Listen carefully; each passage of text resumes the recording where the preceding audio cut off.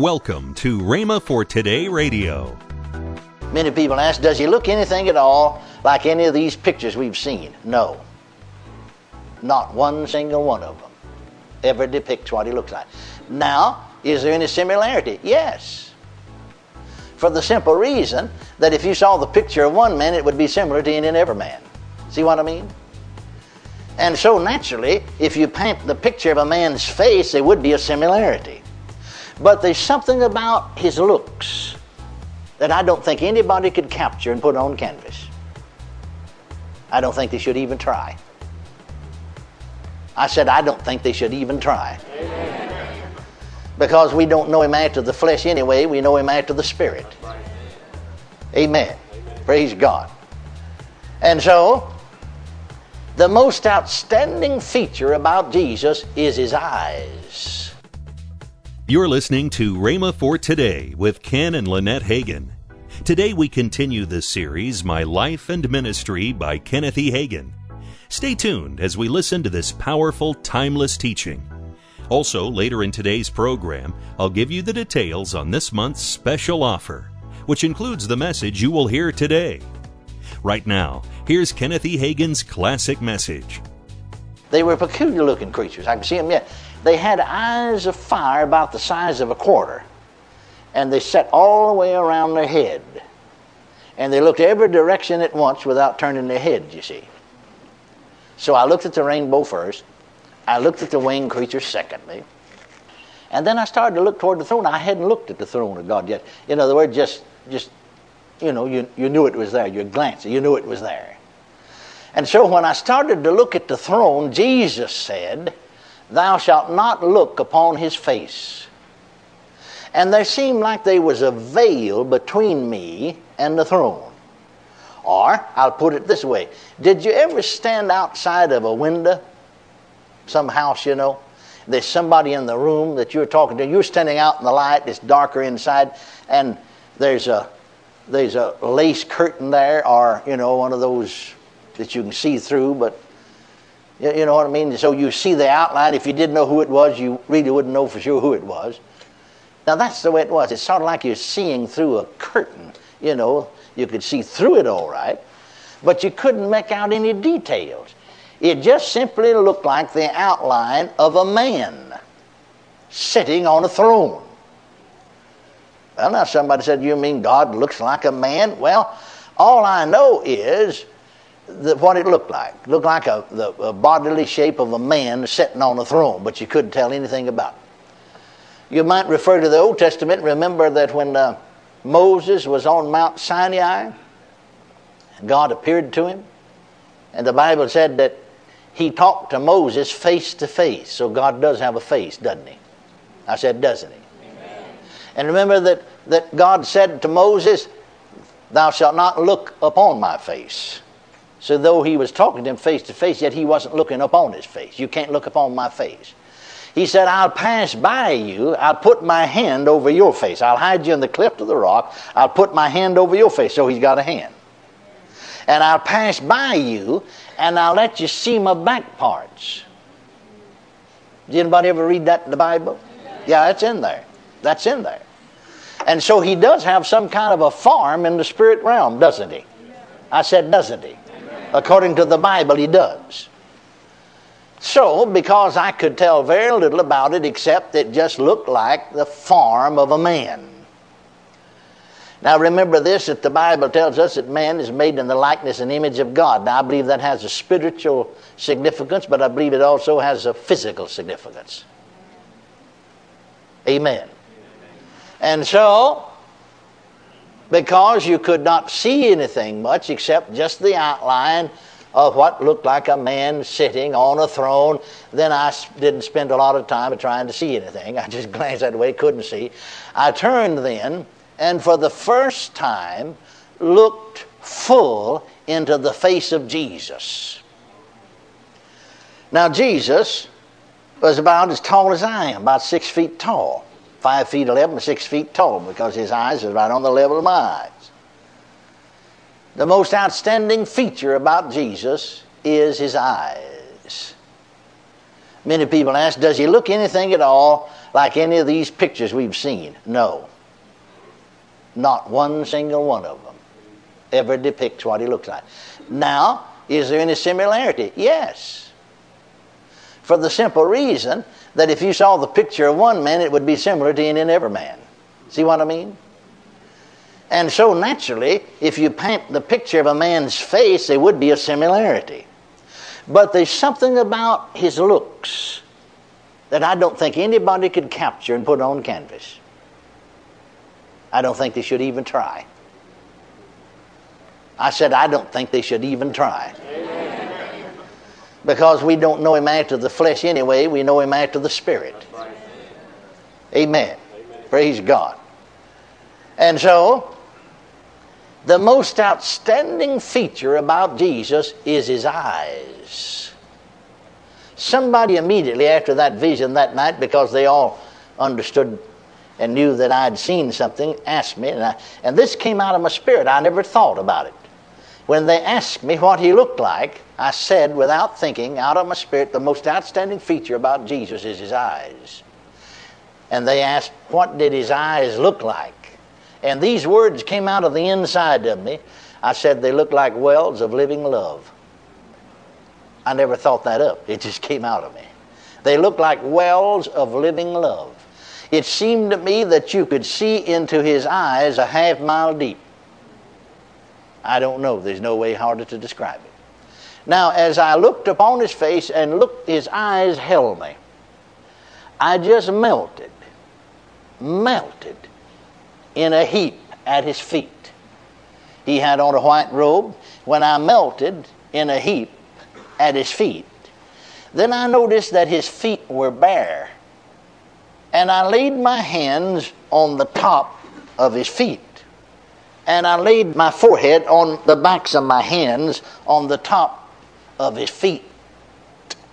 And cried out, "O Lord, no one as unworthy as I am worthy to look upon thy face." And Jesus said, quite sternly, "Stand upright on thy feet." And I got up on my feet, stood up, trembling. Never will forget it. It opened up new vistas of reality to me. It brought fresh revelation of the Holy Scriptures to me. It killed some of my theology. Never will forget, he pointed to me and said, "Thou art worthy to look upon my face." Why? I'm injecting the why. He just said, "Thou art worthy to look upon my face. For I have called thee and have washed thee from all sin in my own precious blood." Hallelujah. No, as a sinner, we are not worthy. But thank God he has made us worthy. He has made us worthy. It's his blood. Oh, we went to church and sang, "What can wash away my sins? Nothing but the blood of Jesus. What can make me whole again? Nothing but the blood of Jesus." He made me worthy. Praise God. Now, we Baptists, you know, I was born and raised on that, and then got among Pentecostal people, and they had about the same philosophy. And it is philosophy, it's not Scripture. Talking about how weak and unworthy I am. Or thought we was being humble, but it's saying, "I'm just a sinner, saved by grace." Well, you were a sinner, and you're saved by grace, but you're not a sinner anymore. You're a saint. Paul wrote to the church at Rome, Romans 1:7, and he addressed his letter to them, "All that be in Rome, beloved of God," that's us, "and called to be saints." Amen. Hallelujah. I'll tell you, if we stop right now, I've already said enough to set us shouting for a month, haven't I? I said, haven't I? Amen. Glory to God. Amen. Hallelujah. Praise the Lord. "Thou art worthy to look upon my face, for I have called you and have cleansed you from all sin in my own precious blood. Praise the Lord.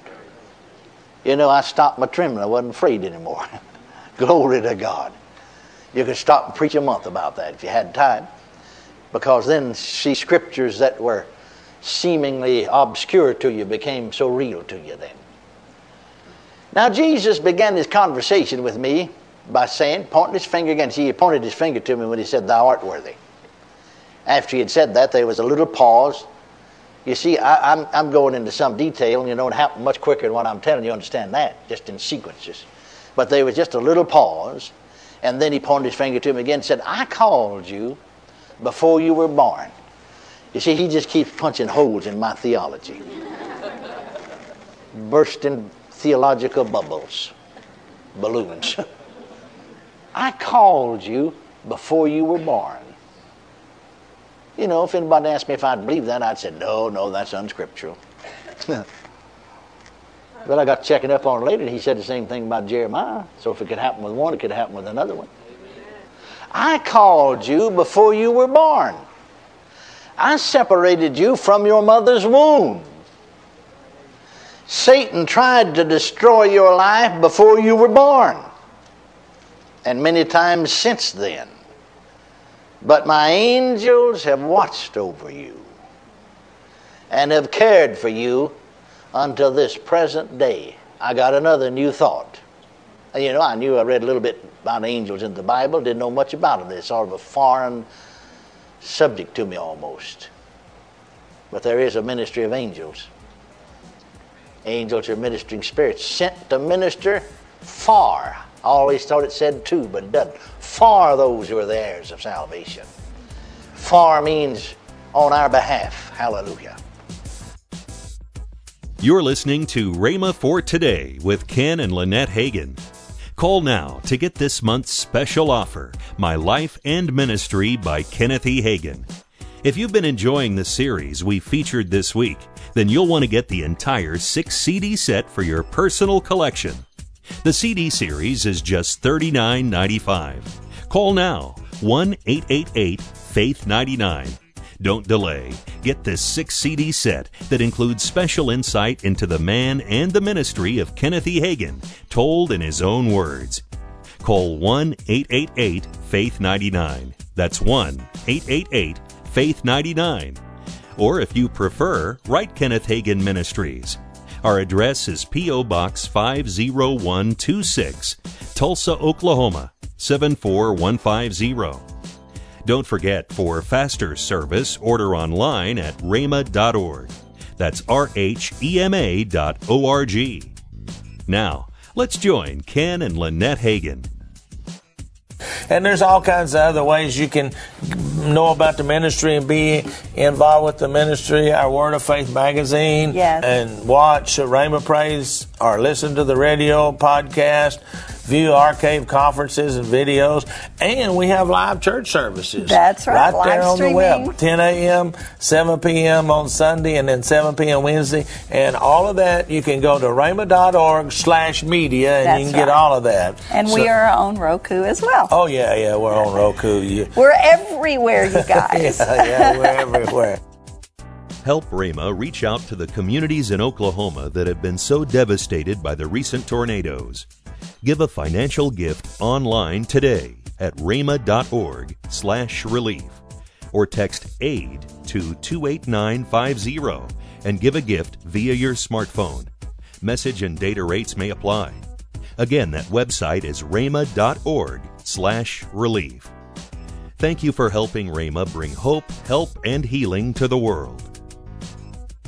Tomorrow on Rhema for Today, we continue with the teaching by Kenneth E. Hagin, My Life and Ministry. Thanks for listening to Rhema for Today with Ken and Lynette Hagin.